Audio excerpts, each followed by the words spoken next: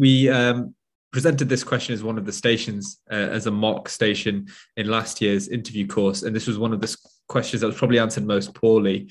And a lot of the terminology and framework that you've used here was not referred to. And actually most answers were like the other question answer, in that they were just talking about the clinical processes. So it was really good that you were able to refer to things like the SI board, the morbidity and mortality meetings, which are all very important components of learning, of clinical governance, that most early stage doctors don't get much experience from.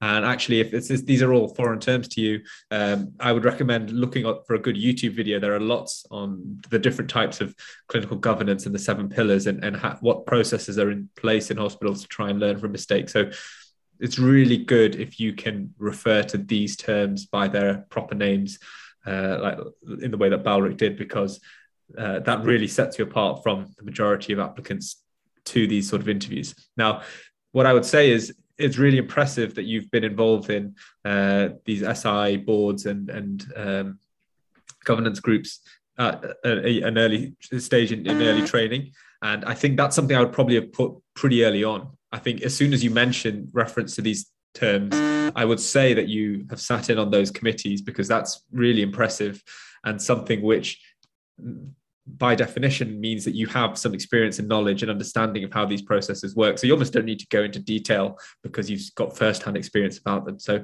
I think that's really powerful, and I would structure that earlier on. Other than that, I think you did well to talk about the individual components in their own section. I think the only thing that you could sort of mention is just sort of an appreciation of the hierarchy within hospitals, which you may not necessarily know about, clinical governance leads, and sort of the management side of things, and sort of internal investigations and external investigations at a higher level. But again, I think the answer you gave was more than enough for the ST4 interview stage. Great, thanks.